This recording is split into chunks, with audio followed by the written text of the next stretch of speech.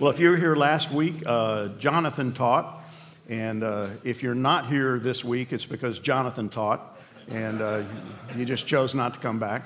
No, Jonathan did a great job, and I'm trying to give he and Chase opportunities to teach and kind of learn and grow. And it gives me a chance to criticize them, which is fun. And critique them. That's the word. Yeah, critique. But last week, he introduced you to this chart, and it's the cycle of sin. And we're going to look at this virtually every week because this is the story of the book of Judges. This cycle of sin that begins with sin, the sin of the people of Israel, and they forsake the Lord. They turn away from the Lord, and they seek other gods. And that's ultimately the greatest sin you can do, is to turn from God to anything else. And so they sin. As a result, God brings suffering in the form of plunderers, the very people they chose not to get rid of, not to do as God said, and rid the nation of Canaanites. It's the Canaanites who God uses to punish them, and as a result, they suffer. The suffering causes them to cry out in sorrow, and then God sends salvation in the form of a judge, a deliverer, and there's a period of peace, and then the cycle starts again. And as you see, it's not a cycle that's on a horizontal plane. It's a cycle that's going down the drain. It gets worse and worse. And so we saw last week two judges, Othniel and Ehud. They were fairly good judges, and then it's going to start going downhill this week and into the following weeks. So I've called this lesson for this week, With Friends Like These. As I've studied this, the thing that jumps out at me is that there's 6 characters in this story, chapter 4, chapter 5. So you got Barak, you've got Deborah, you've got Jabin, the king of the Canaanites, you've got his general, Sisera. Then you're going to get introduced to a guy named Heber and his wife, Jael. So you have 6 characters in this story, none of whom seem to fit together. They have nothing in common. They come from all kinds of backgrounds. You got a couple of women, 4 men, Canaanites, Jews, Midianites, and yet God, in his sovereign will, puts these people together to accomplish his will. And here's what I need you to think about as we go through this study this morning. I desperately need you to look at this study through the lens of God's sovereignty, because that's what this is all about. How God sovereignly works behind the scenes in ways that we don't normally see. You know, the sovereignty of God is usually best seen in retrospect, as you look backwards and go, wow, that was God. I didn't see it at the time. See, these people aren't necessarily going to see the hand of God, and they're not going to necessarily know that it was God who was leading them to do what they did, to be where they were. And yet, that's the story of the Bible. That's the story of redemption. That's the story of the God who we worship. So we're going to look at Deborah, and we're going to look at a guy named Barak. We don't know a lot about either one of these characters. Here's all we really know. If you boil it all down from the passage, we know this. Deborah is a prophet, a prophetess, and she's also called a judge. So she's this woman who God raises up at some point in the life of the people of Israel. She's raised up to be a prophetess. She speaks for God. She is a truth teller. Now, it's not rare for there to be female truth tellers or prophets. There were others in the Old Testament. She's one of them. She's also called a judge. It says she judged the people. And that term can mean that she's a judge like Othniel and Ehud, which some commentators believe she was, or she's a judge in the sense of a judge who settles disputes.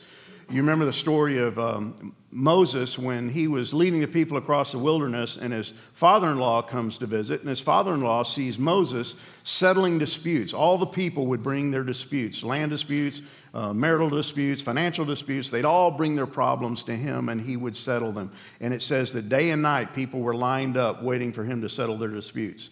Now remember, you got to remember there's like millions of Jews, and so this guy was wearing himself out trying to solve everybody's problems. And so his father-in-law goes, man, you're not going to live long if you don't get some help. Why don't you raise up some judges, appoint some judges, some men who are qualified who can help you settle these disputes? So he appoints 70 judges, and they answer to him, but they start handling all the disputes going on. That's what this woman is doing. She's a judge. She's a prophet.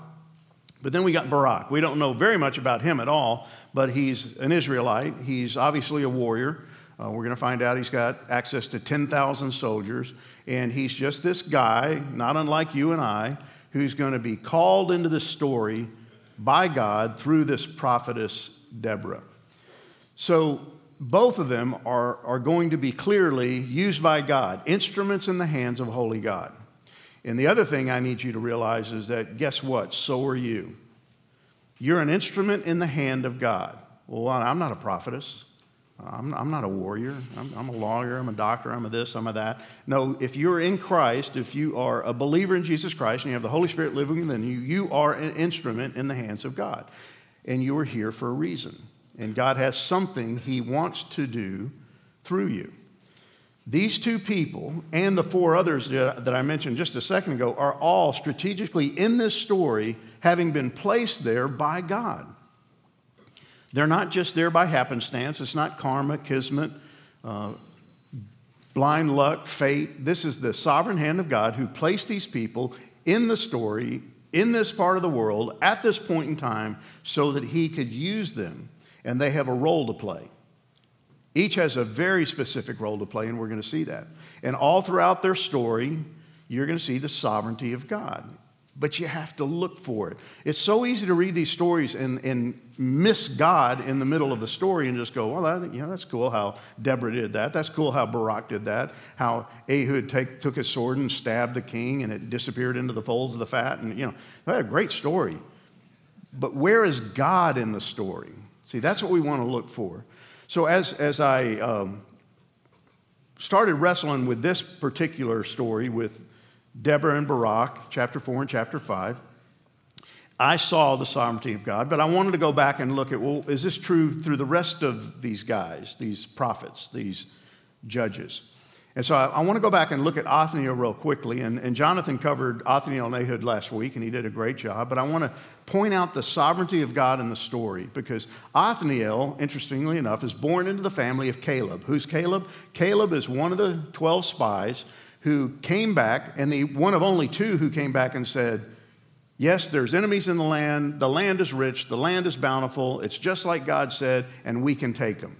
He and Joshua both came back and said, we can do this with the help of God. But 10 other spies said, no, we can't do this. The people listened to them, so they didn't go into the promised land, and they ended up wandering for 40 years and dying in the wilderness. Caleb continued on. Caleb at this point is probably in his 80s at this point in the story. And Othniel is born to Caleb's brother, so he's his nephew. And that's important. So he gets to watch what godliness looks like, what godly leadership looks like. He sees it in his uncle. He probably saw it in his own father, that the family of Caleb was a godly family. And so they were blessed by having lived under Caleb's leadership. And it's interesting that when Caleb in chapter 1 gets ready to finish conquering his allotment of land and getting rid of the Canaanites living in it, he's too old to go to war, so he goes, who in my family will step up and go and take Deborah, this city, this Canaanite city? And who steps up? Othniel. Why did Othniel step up? Because I think Othniel had been raised in an environment where he knew what leadership looked like, and he knew how to trust God, and so he steps up, and as a result, he's given the hand of Caleb's daughter. Now, if you're thinking at all this morning, you're going, hey, he married his cousin. Yeah, you're right. And he's not from Arkansas, okay?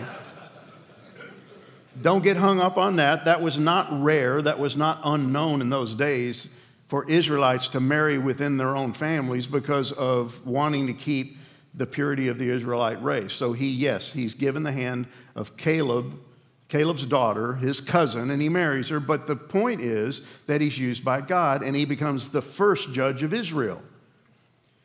And so you got to look back and think, how did all this happen? Was this, again, just happenstance, good luck, kismet, karma? No, this was the hand of God preparing this young man to be there when the time was right to step up, to defeat the people living in Debir, to get the hand of Caleb's daughter, and to become the first judge of the people of Israel. Well, how about Ehud? Ehud's that famous story, that kind of infamous story of this guy who kills this judge, and it's graphic and it's full of all kinds of details, but what's the point? Well, he's born a Benjamite. That's important, but what's even more important is this description that's given, and Jonathan touched on it last week, that he's called a left-handed man. And you got to stop when you read something like that and go, well, why is this even important? Why is this designation in the text? And Jonathan made point of the fact that this word, left-handed man, could actually mean that he's crippled, he's disabled in his right hand, and by virtue of that fact, he has to be left-handed. But I'm going to take this a different track this morning, because as I went back and looked at it, and as I looked at this word, I began to see some other things there that I think point out the sovereignty of God. So what does it mean to be a left-handed man? Well, let's fast forward to chapter 20. It says, the people of Benjamin, and Ehud is a Benjamite, mustered out of their cities on that day 26,000 men who drew the sword, besides the inhabitants of Gibeah, who mustered 700 chosen men. Among all these were 700 chosen men of the Benjamites. So catch this, 700 chosen men who were left-handed. Same word. Now, it takes a real stretch of the imagination to think that all 700 of these men were crippled in their right hand. That just doesn't make any sense. And it says they're chosen, they were designated, they were set apart. Why? To be left-handed men.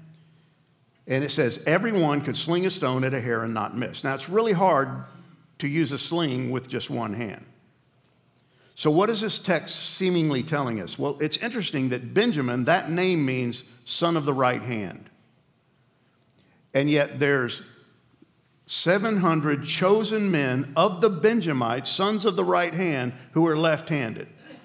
Now, I think what's going on here is that somewhere along the way, these men were chosen, probably at an early age, and they were trained to be left-handed. They bound their right hand and forced them to use their left hand so that they could become what?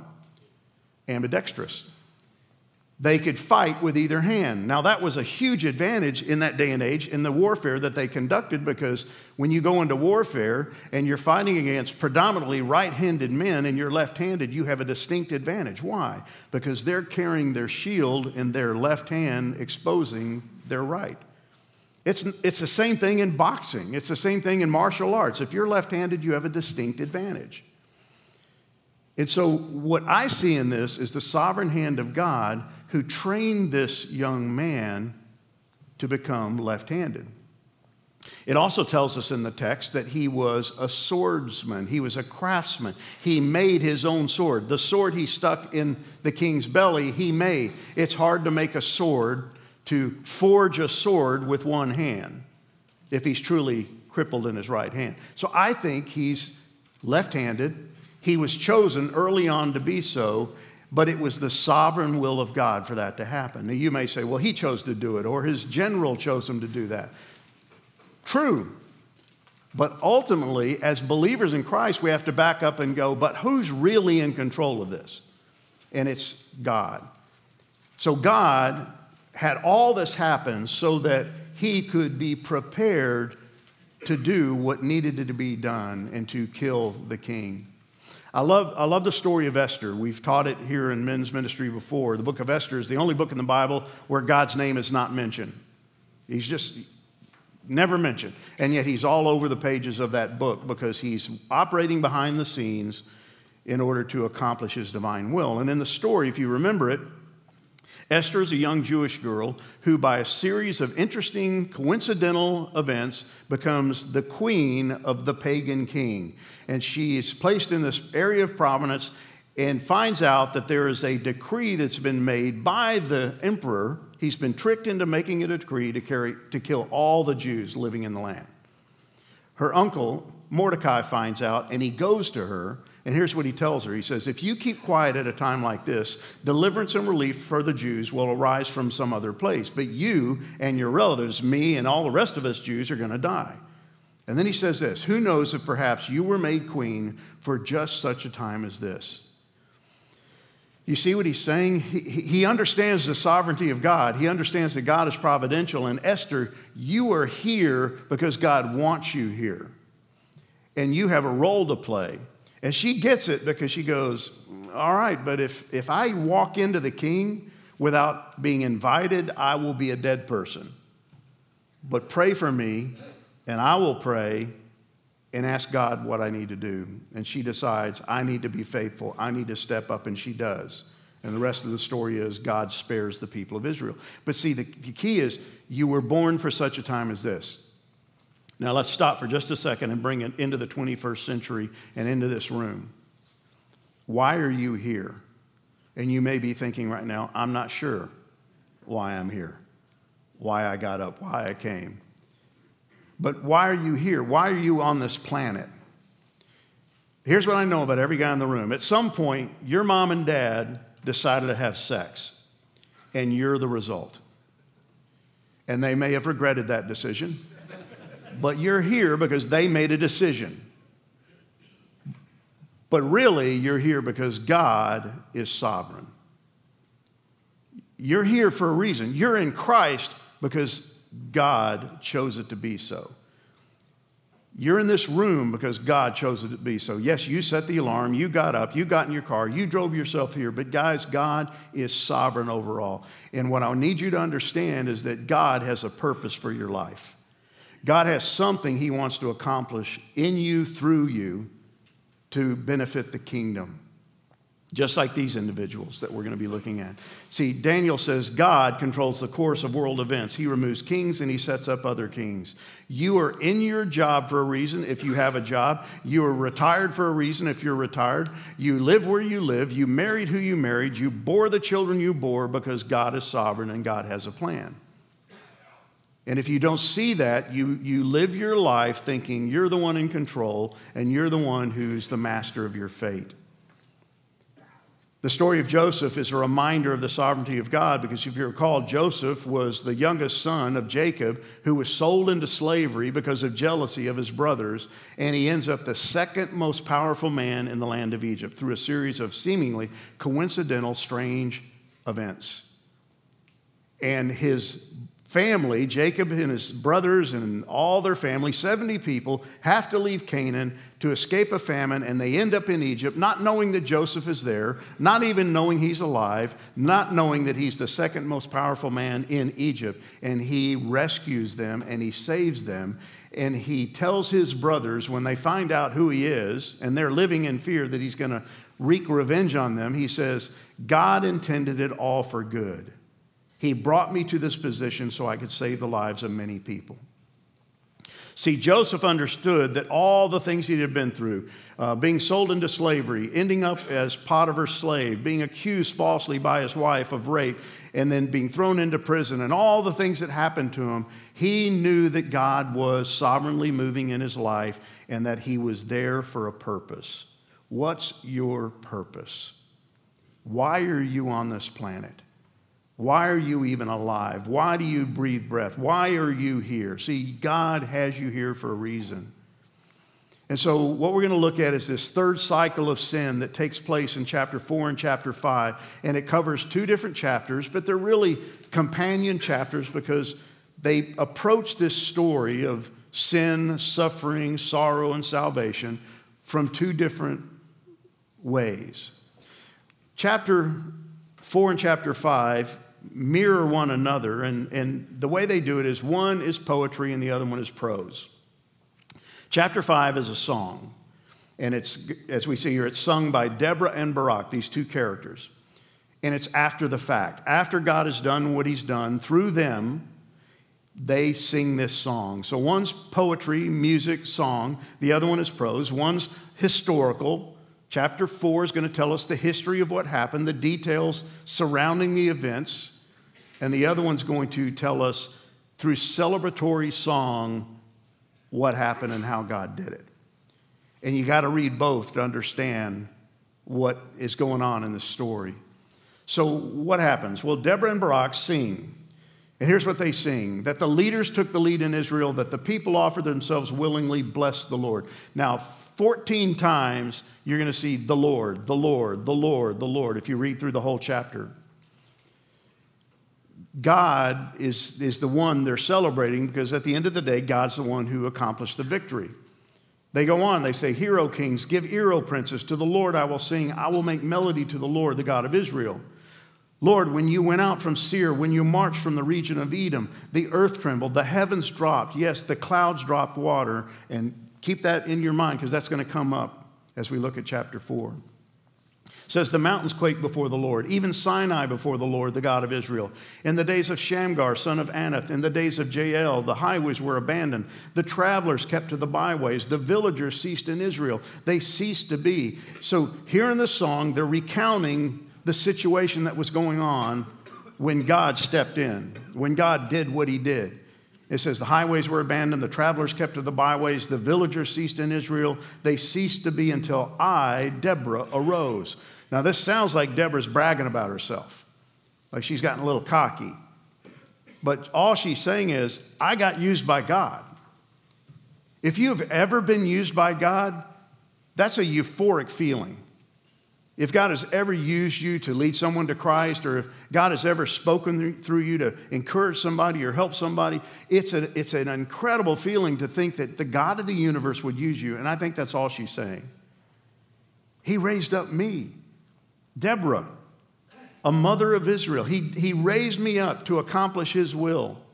And that phrase, mother of Israel, is really not derogatory, but she's diminishing her role. I'm just a mother in Israel. I'm like any other mother. I'm just like any other woman, yet God used me to accomplish his will. But here's the key. Verse 8, in this song, she reveals what the problem is. When new gods were chosen, what's going on there? What is she admitting in this song? The problems she's just described are the result of this: idolatry, apostasy, forsaking God, turning to other gods rather than the one God who had led them where they were. And as a result, war was in the gates. The shield or spear can't be found among 40,000 in Israel. The punishment has come upon them because they can't stay faithful to God. It's that cycle of sin, forsaking God. So God brings persecution, punishment. And so she says, my heart goes out. I grieve over what's going on, but the song is going to end in a positive way because God stepped in. Even though they were unfaithful, God is faithful. But she paints this really bleak picture. She says the highways are empty. Nobody's traveling. Why? Because the Canaanites are waylaying anybody who is on the roads. There's no commerce going on. Nobody's going to market. Nobody's trading goods. The economy's in a bad state. The villages have been abandoned. Why? Because they're all under siege. Everybody's moving to the hills. And you're going to see in the next judge we look at with Gideon, it gets even worse.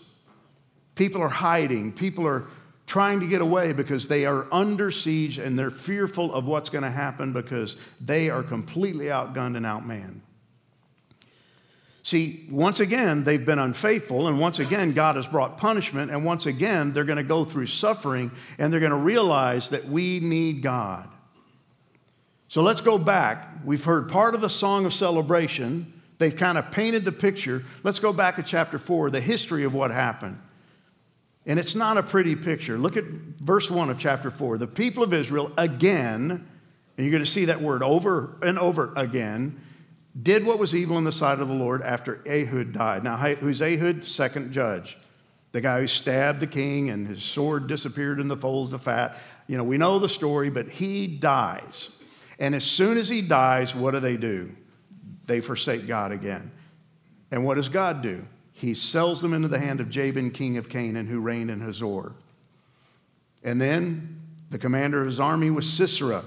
So here's this guy, Jabin. He's a Canaanite king, has a lot of power. He's punishing and he's taking advantage of the Israelites, and he's being used by God. The sovereign hand of God is using this pagan king to punish the people of God. And this guy named Sisera, who's the commander of his army, is being used by God. We've seen that all through the Old Testament, how God uses even pagan nations, Babylon, Assyria, Nebuchadnezzar, Cyrus, all these pagan kings to do his will. And we're going to see the same thing here. It's God who is selling them into the hand of Jabin the king and Sisera the general. We're told that Sisera lives in a place called Harosheth Hogayim, and that'll become important in a second. And it says, the people of Israel cried out to the Lord for help, for he had 900 chariots of iron. Where have we seen that before? Remember chapter 1, when the people came to God and said, who should go first to conquer the Canaanites? And God says, the tribe of Judah. And it says, Judah goes out and they have victory after victory after victory after victory until they see what? 900 chariots of iron. And then what do? Man, we can't beat them. This is too much for God. And so they didn't follow through. They failed. And then you see failure after failure after failure after failure. So here we are once again, 900 chariots of iron. They're still there. They haven't gone away. And he's using them to oppress the people of Israel for how long? 20 years. And I'm going to harp on this, guys, because this is something we blow right past. It says, then the people of Israel cried out. When did they cry out? After 20 years. That's why it says then. Then they cried out. When? Year 1? No. Year 2? No. Year 10, 15, 16, 18? No, 20. How stupid do you have to be? Well, before you throw the Israelites under the bus, how stupid do you and I have to be before we finally cry out? I mean, I have been in so many situations where I just stubbornly refuse to cry out. I can fix this. I'm a smart guy. I have all kinds of wherewithal, and I've got a credit card, and I can fix this problem, and I can bail myself out. And it may take 2 years and 3 years and 4 years. And finally, when I have no more money, no more tricks up my sleeve, I've exhausted all my resources, I go, God, could you kind of help me here? See, that's all we're seeing here, but it took 20 years. 20 years of oppression and suffering. See, God's punishing them. Why does God punish us? Because he's trying to get our attention. We saw week 1. He's trying to perfect us. He's trying to perfect them. But it's going to take 20 years before they cry out. And you're going to see this pattern. The length of time is going to increase, it seems, for the people of Israel before they start to cry out. They're willing to suffer before they ever bow the knee before God. But eventually, it took 20 years, they finally get sorrowful, they finally cry out, and God sends help. What an incredible, faithful God we have, who after 20 years, I'm giving up. I'm like, you guys, forget it. You're dumber than I thought. No, God is faithful. God, even when we delay, he hears and he answers. So they seek his help, and it says, then the people of Israel cried out to the Lord for help. Why? Because Jabin had 900 chariots of iron, and he was oppressing the people for 20 years. It took 20 years and 900 chariots before they cried out. That's pretty significant.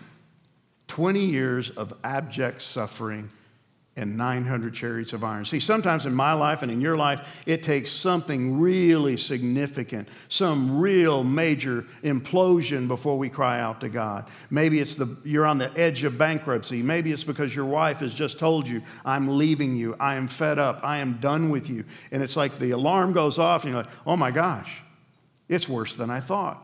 No, it's been bad all along. You just haven't noticed it, or you've been unwilling and too stubborn to cry out. So what does God do? Look at verse 4. Now Deborah, a prophetess, the wife of Lapidoth, was judging Israel at that time. All we know about this woman is in this verse. She's a prophetess. She speaks for God, and she's the wife of this guy named Lapidoth, who we have no knowledge of, and what does he do and who he is. It just tells us she's a woman who's married to a man, and she's judging Israel when? At that time. What time? 20 years into suffering. How long has she been doing it? Probably for 20 years. She's been judging and prophesying for 20 years. She's been doing what God has called her to do. It says she used to sit under the palm of Deborah between Ramah and Bethel in the hill country of Ephraim, which is way in the south, miles and miles and miles away from where all of this action is taking place. So she's just down doing her job. And it says the people of Israel came to her at that time. What time? 20 years into their suffering. They come to her for judgment. What's going on here? Are they coming to get their land dispute settled, or they're having a marital issue and they come and they want Deborah to solve it? No, the context is 20 years into their suffering, the people of Israel show up at her doorstep down south in Ephraim, and they come to her for judgment. I love this from Daniel Block. He says, when the sons of Israel come to Deborah for judgment, they're not asking her to solve their legal disputes, but to give them the divine answer to their cries. The fact that the Israelites come to her instead of the priest reflects the failure of the established priestly institution to maintain contact with God. Here's what's interesting. If you look at a map, for them to come from the north and come all the way to the south where she is, they've got to go past two places, Bethel and Shiloh. Bethel and Shiloh are two significant spiritual places where priests are. But they don't go to the priests. They go to this prophetess, this relatively unknown prophetess who's way down in the south. They go to her to speak to God, which says wonders, and not significant wonders, about the state of the priestly office at this point in time. But they go to her all the way from the north, up there in that kind of purple area at the very top, all the way to the purple area down at the bottom. That's a long trek. They're desperate. So they go between Bethel and Ramah, down near Ephraim, in order to hear from this prophetess Deborah. And what does she say? What happens? As a result of their cry, she sent and she summons this guy named Barak. Why? Why Barak? We don't know. But it's obviously God telling her to go get this gentleman named Barak, the son of Abinoam, from Kadesh Naphtali, and said to him, now listen here, she's speaking for God. She is a prophetess. She's giving him a word from God. And here's what she says. Has not the Lord, the God of Israel, commanded you, Barak, go gather your men at Mount Tabor, taking 10,000 from the people of Naphtali and the people of Zebulun? And I will draw out Sisera, the general of Jabin's army, to meet you by the river Kishon with his chariots and his troops, and I will give him into your hand. So here comes this guy, Barak, has no idea why he's been summoned. He shows up at her doorstep under the palm, and she says, you've been commissioned by God, and here's your job. Go gather 10,000 of your men and go to the Kidron Valley, and you're going to do battle with Sisera and his 900 chariots and all his troops. Now, can you just stop and think what this guy's thinking at this point in time? Where did you get my number? Why me? And he's also thinking, because he's a general and a soldier, he's thinking, you're telling me I'm going to go to battle in the Kidron Valley, which is a flat plain, which is the perfect environment for what? Chariots. You're an idiot. This is crazy. This makes no sense from a military perspective. But she's very clear, and she's speaking for God. So when she says, I will draw out Sisera, that's God speaking. And God's telling Barak, I want you to go with your 10,000 troops, and I'm going to draw out Sisera. Oh, that's great. You're going to call Sisera and his 900 chariots and his troops, but then God says, and I'll give them into your hand. I'm going to draw them out, and I'll give them into your hand. All you need to do is go. Don't miss this. This guy, we don't know anything about him, but he's been challenged by God, commissioned by God, and what's he say? Well, if you go with me, I'll go. But if you don't go with me, I'm not going. Man, what a commitment. What a sign of commitment on this guy's part. If you go with me, Deborah, what is he thinking? I don't have a clue. This is a woman. She's the wife of Lapidoth. She's a prophetess. She's a judge, but she ain't a soldier. The only thing I can think is she's some kind of good luck charm. Man, you're the one that gave me the message, so if you go with me, I'll go. But if you don't go, I'm not going to go. Do you catch what's going on here? I will go, but. How many times have you ever said that to God? Now, maybe you're not in those words, but God has clearly spoken to you and going, well, now's not a good time. I'm a little busy right now. I don't feel ready right now. I'm not prepared. I don't want to do that. And we just say, no, I will, but. See, this guy is being given a once-in-a-lifetime opportunity. Now, he doesn't necessarily want it, but he has been chosen by God to go up against the enemy of God to see the will of God done and the glory of God accomplished. But he's reluctant. He's reticent.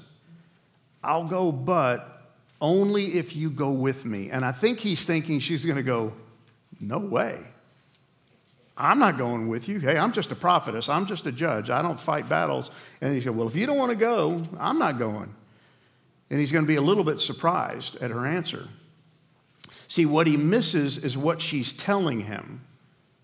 He's missing God's word, and he's ignoring God's command. Because here's what she said. Has not the Lord, the God of Israel, commanded you, Barak, to go gather your men? This is your battle. This is your calling. This is what God has told you to do. And here's what I believe. I believe he was meant to be the deliverer. He was meant to accomplish something great for God. He had the men. He had the experience. He was the warrior. He had been there before. He was to be used by God, and he had been promised victory by God, but he said, but to God. And what's interesting in this story is that he is going to be part of the victory. He is going to accomplish. He is going to be faithful. As a matter of fact, he's in chapter 11 of the book of Hebrews in the list of the faithful. His name's there. And yet, he was reticent and reluctant. Listen to what she says to him in verse 9. I'll go with you. Nevertheless, the road on which you are going will not lead to your glory, for the Lord will sell Sisera into the hand of a woman. Now, just think you're all men, right? If you're confused, ask the guy next to you. But you're all men. You know how men think. Think about a woman saying this to you. And he's probably got some of his buddies standing there next to him. And she's basically saying, okay, yeah, you're going to go, but the road you've decided to take, you're going to get no glory. What's the only reason we ever go into battle? Glory. And he's going to get no glory. And this had to be a slap in the face to him. She says, God's going to sell Sisera into the hand of a woman. Now, who immediately does he think she's talking about? Her. But she's not. I don't think Deborah has a clue who she's talking about. I don't think she thought it was her, but she basically tells him, you're going to get no glory. And that's significant. See, the path of reluctance never leads to reward. If you want to say no to God, if you want to say but to God, if you want to stiff-arm God, God will still work in your life, but guess what? You'll get no reward for that. You'll get no joy in that. You'll never enjoy the peace of God, the contentment of God, the joy of being used by God. It just ain't going to happen. And see, this guy we're going to see is going to be part of the battle. He's going to be part of the victory. But the glory is going to go to somebody other than him because he was reluctant and reticent to be used by God. See, in 1 Samuel 12:11, it tells us the Lord sent Jerubbaal, who's Gideon, Barak, and Jephthah, and Samuel, these judges, and he delivered you out of the hand of your enemies. This is later on God telling the people of Israel about these judges, Gideon and Barak. See, he's listed as a judge here, even though he got no glory. See, I think in the story, it's really not Deborah who was meant to be the judge, the deliverer. It was this guy. But see, he was reticent. He was reluctant. So what happens? Well, everything takes place, like she said. Deborah goes with him. He calls out the troops. He gets 10,000 men, and they go into battle. Deborah goes with him. And then in verse 11, look at this. This is so fascinating to me. We meet this guy named Heber the Kenite. Heber the Kenite had separated from the Kenites, the descendants of Hobab, the father-in-law of Moses, and he had pitched his tent as far away as the oak of Zananim, which is near Kadesh. Who cares? Why is this even in the Bible? Who is Heber the Kenite? Why is this story there? This is a watershed moment in the whole chapter. This is the fulcrum point of the whole chapter when we meet this unknown Heber the Kenite who's pitched this tent as far away as the oak and Zananim. Don't know where it is, don't care where it is, but who is this guy? Look at this. This is so important to understanding the sovereignty of God. He's a Kenite. What's a Kenite? A Kenite is a non-Jew. That's real important. He ain't a Jew. He's not an Israelite. And he was living way down in an area called Midian. He was a Midianite. And he's decided to move. When did he make this decision? We don't know. But at some point in his life, He went to his wife and he goes, hey, we're moving. I'm sick of your in-laws. I don't want to live here anymore. I've got a job opportunity up in the north near Zananim, and we're moving. We're hauling. So pack your stuff. And they did. And they moved. And he relocated to this place called Zananim. Look at this. Just look at this map. He's way down by the Gulf of Arabah, and he's going to move. Where's he going to move to? All the way past Edom, past Moab, past the Dead Sea, past the Sea of Galilee, all the way to the north in this area called Zananim. Why is that important? Because that's where all the action is taking place in this whole chapter. When did this guy make this decision? I don't know. Did he make the decision to move? Yes. But who's behind that decision? God. How do I know that? Well, let's just finish the story. Hazor is where the king lives, the Canaanite king. Harosheth Hagoyim is where Sisera, the general, lives. You see this little triangle of action that's going on here? And in between is the Kidron Valley where the battle's going to take place. See, God's arranging everything and everyone to accomplish his will. So what happens? Verse 12, Sisera was told that Barak, the son of Abinoam, had gone to Mount Tabor. Sisera does what he does. He calls out his chariots, 900 chariots, all his troops, and he meets them there. And what happens? They go to the river Kishon. And Deborah goes to Barak, and she says, up, for this is the day in which the Lord has given Sisera into your hand. Does not the Lord go out before you? Go do what you've been called to do, what you've been challenged to do. So he does. He takes his 10,000 men, and what does it say? The Lord routed Sisera and all his chariots and all his army. How in the world did that happen? Well, it clearly tells us it's the Lord that did it. It's the Lord that did it. It's the Lord that did it. The Lord is the one who did it. How did he do it? Well, don't forget that song that we looked at earlier. It says, the Lord routed Sisera and all his chariots and all his army before Barak by the edge of the sword, and Sisera got down from his chariot and fled away on foot. Now, why did he get out of his chariot? If you remember the song, it said God brought rain. The clouds opened up.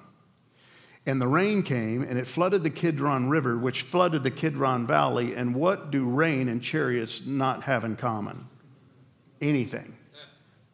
See, it created a quagmire in that valley. The killing field that Barak thought it was going to be turned into a quagmire and a mud pit where all those 900 chariots got bogged down, and Sisera can no longer flee by chariot. He flees by foot. See, it's the hand of God. God brought the rain. God is sovereign. God is in control. And why is that important? Because it says he ran while Barak is killing the army of Sisera. They all fall by the edge of the sword. Not one man was left. Oh, yes, there was one. Who? Sisera. And guess what happens? He flees away on foot to the tent of Jael. Who the heck is Jael? Well, it tells us. She's the wife of Heber the Kenite. Oh, yeah. He's the guy that moved from down south up north and landed in a place called Zananim. Not only that, he made peace with Jabin, the king of Hazor. He got in bed with the king of the Canaanites.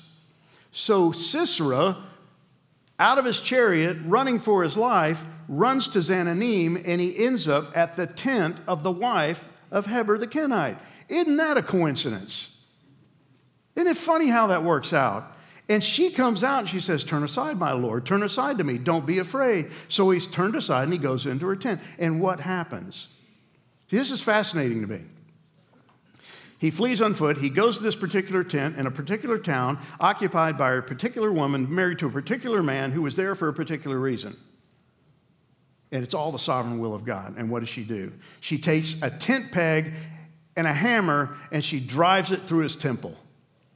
Here's what it says. Jael quietly crept into him with a hammer and a tent peg in her hand, and she drove the tent peg through his temple and into the ground, and he died. Yea, died. He's nailed to the ground.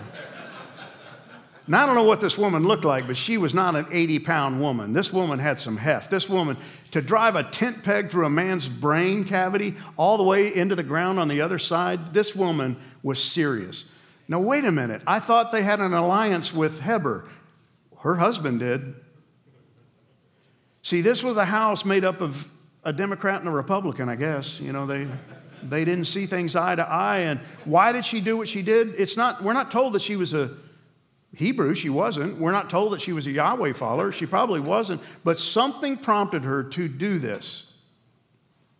And she kills the enemy of the Israelites by driving a tent peg through his head. And Sisera is going to walk in, and she's going to go, oh, you're looking, Barak's going to walk in, and he's going to go, have you seen Sisera? Oh, yeah, he's right over there. And he's nailed to the ground. Listen to what the song in chapter 5 says about this woman. Most blessed of women be Jael. Remember what Deborah said to Barak? You're going to get no glory. A woman's going to get the glory. Here it is. It's in a song. Most blessed of women be Jael, the wife of Heber the Kenite, of tent-dwelling women most blessed. He asked for water, she gave him milk. She brought him curds in a noble's bowl. She sent her right hand to the tent peg and her right hand to the workman's mallet. She struck Sisera, she crushed his head. She shattered and pierced his temple. Between her feet he sank, he fell, he lay still. Between her feet he sank, he fell. Where he sank, there he fell dead. You think Deborah and Barak are trying to make a point here? Yeah. This incredibly powerful general is now dead by the hands of who? A woman. This is a song. Can you imagine? Hey, kids, come on, we're going to sing the song of Jael. It's great. It's great. Everybody do their, we're going to harmonize. See, she's getting glory because she was right where she was supposed to be to do what God wanted her to do. See, guys, you are here for a reason. God wants to use you. But I'm going to close with this, and I want this to sink in like nothing has ever sunk into your brain cavity before, like a tent peg. May all your enemies perish, O Lord. This is the last of her song. But your friends be like the sun as he rises in his might. And the land had rest for 40 years. 20 years of suffering, 40 years of rest. But here's the key. It says, may all your enemies perish. And we read that, we go, yes. And we come up with a list of the enemies that we have that we want to perish. And yet it says, may your friends be like the sun as he rises in his might. What I need you to really think about this morning are who are the enemies of God? Is it the liberals? Is it the progressives? Is it the Democrats? Is it the Republicans? Is it, pick your party of choice, pick your enemy of choice. Is it the Muslims? Is it the whoever's? Who is the enemy? Here's the scary part about this. It's not the Canaanites. The true enemy of God in this story is the Israelites. See, they stand opposed to God. And again, Daniel Block says this, an enemy of God is anyone whose actions and aims run counter to Yahweh's agenda. If the Israelites persist in their apostasy and continue behaving like Canaanites, this virtual curse applies to them as well. They will become the enemies of God. So what do I do with that? What do you do with that? Are you God's enemy this morning? No. Here's what you need to think about. Anytime you say no to God, you are his enemy. Anytime you stiff-arm the will of God for your life, you become his enemy. Remember Peter, when he heard Jesus say, I'm going to Jerusalem, and I'm going to suffer, I'm going to be persecuted, and I'm going to be crucified. What did he say to him? May it never be. And what did Jesus say to him? Get behind me, Satan. You have just aligned yourself with the enemy. See, when we say but to God, no to God, maybe to God, later to God, we become enemies of God because we're stiff-arming the will of God. But see, you're here for a reason. So here's what I need you to think about as you do this first question. In Matthew 12:30, Jesus said, anyone who isn't with me opposes me. Anyone who isn't working with me is actually working against me. How do we do that? Every day, in some way, some form, some fashion. The characters in this story were providentially placed there by God. I hope I've shown that. What are some ways you have seen his providence in your own life? And as I said earlier, providence is best seen in retrospect, looking back. Man, that was God. I didn't see it at the time, but that was God.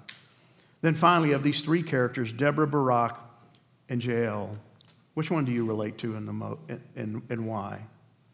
Which one kind of resonates with you and why? Maybe you're the guy like Barak who says, I will, but. Maybe you're Deborah and you've just been doing your job for 20 years and God uses you and then you sing about the joy of that.